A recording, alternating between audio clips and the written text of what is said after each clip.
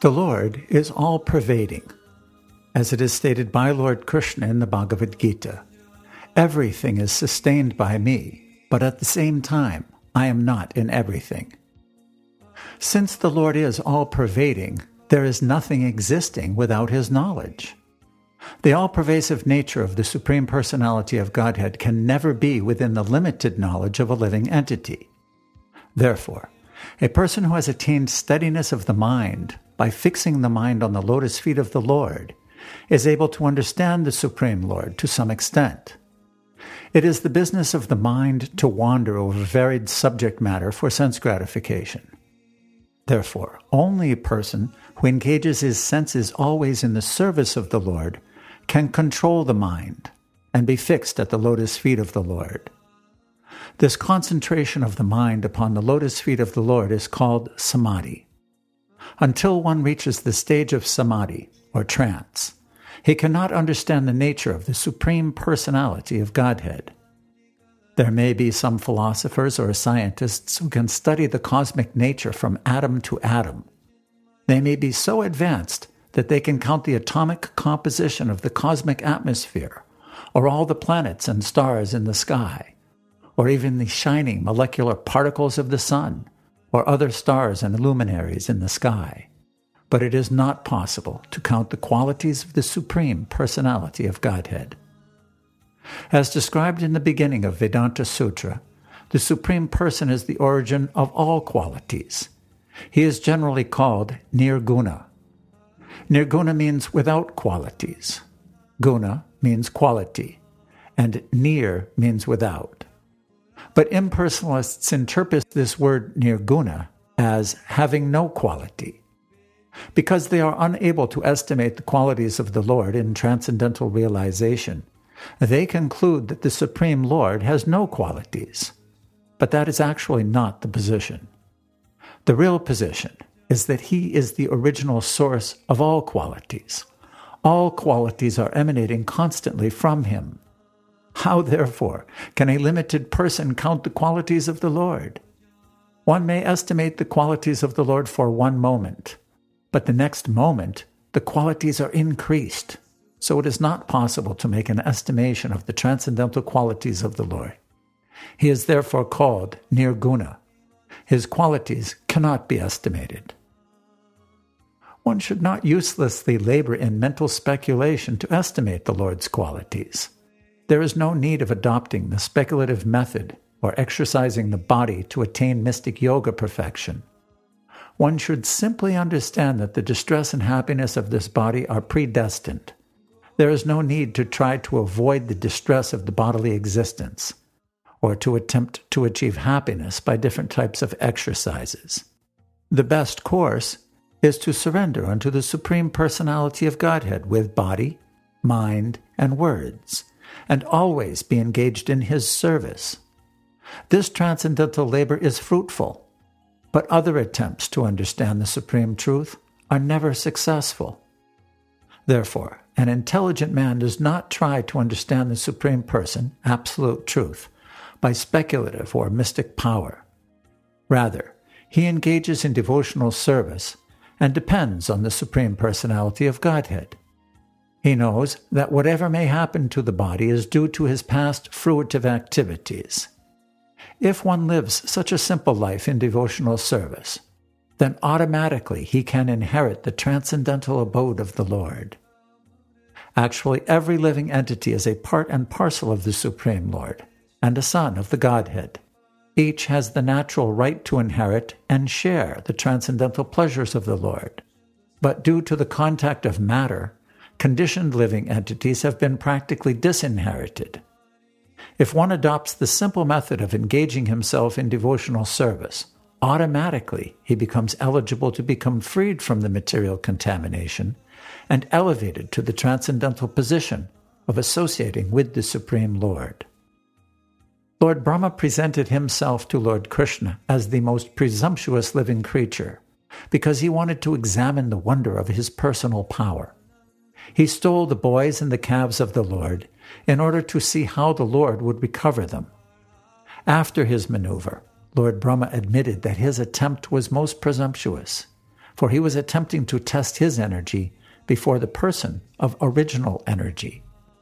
Coming to his senses, Lord Brahma saw that although he was a very powerful living creature in the estimation of all other living creatures within this material world, in comparison to the power and energy of the Supreme Personality of Godhead, his power was nothing.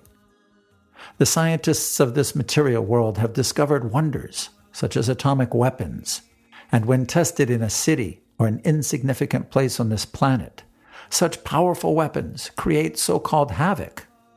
But if the atomic weapons are tested on the sun, what is their significance? They are insignificant there. Similarly, Brahma's stealing the calves and boys from Sri Krishna may be a wonderful display of mystic power, but when Sri Krishna exhibited his expansive power in so many calves and boys, and maintained them without effort, Brahma could understand that his own power was insignificant. Brahma addressed Lord Krishna as Achyuta, because the Lord is never forgetful of a little service rendered by his devotee. He is so kind and affectionate toward his devotees that a little service by them is accepted by him as a great deal. Brahma has certainly rendered much service to the Lord. As the Supreme Personality in charge of this particular universe, he is, without a doubt, a faithful servant of Krishna. Therefore, he could appease Krishna. He asked that the Lord understand him as a subordinate servant whose little mistake and impudence might be excused. He admitted that he was puffed up by his powerful position as Lord Brahma. Because he is the qualitative incarnation of the mode of passion within this material world, this was natural for him, and therefore he committed the mistake. But after all, Lord Krishna would kindly take compassion upon his subordinate and excuse him for his gross mistake. Lord Brahma realized his actual position. He is certainly the supreme teacher of this universe, in charge of the production of material nature consisting of complete material elements, false ego, sky, air, fire, water, and earth. Such a universe may be gigantic, but it can be measured, just as we measure our body as 7 cubits. Generally, everyone's personal bodily measurement is calculated to be 7 cubits of his hand. This particular universe may appear as a very gigantic body, but it is nothing but the measurement of 7 cubits for Lord Brahma. Aside from this universe, there are unlimited other universes which are outside the jurisdiction of this particular Lord Brahma. Just as innumerable atomic infinitesimal fragments pass through the holes of a screened window, so millions and trillions of universes in their seedling form are coming out from the bodily pores of Mahavishnu, and that Mahavishnu is but a part of the plenary expansion of Krishna. Under these circumstances, although Lord Brahma is the supreme creature within this universe, what is his importance in the presence of Lord Krishna? Lord Brahma therefore compared himself to a little child within the womb of his mother. If the child within the womb plays with his hands and legs, and while playing touches the body of the mother, is the mother offended with the child? Of course she isn't. Similarly, Lord Brahma may be a very great personality, and yet not only Brahma, but everything that be is existing within the womb of the Supreme Personality of Godhead. The Lord's energy is all-pervading. There is no place in creation where it is not acting. Everything is existing within the energy of the Lord.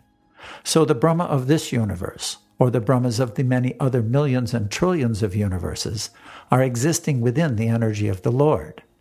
Therefore, the Lord is considered to be the mother, and everything existing within the womb of the mother is considered to be the child. And the good mother is never offended with the child, even if it touches the body of the mother by kicking its legs.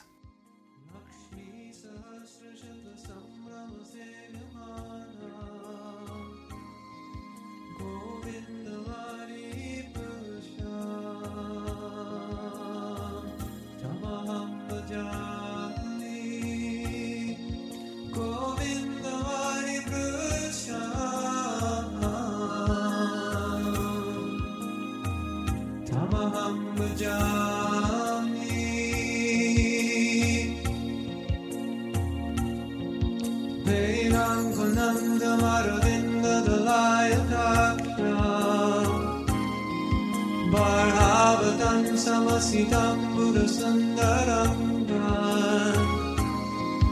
Kandar Bhagavati Kamaniya Visesha Sobha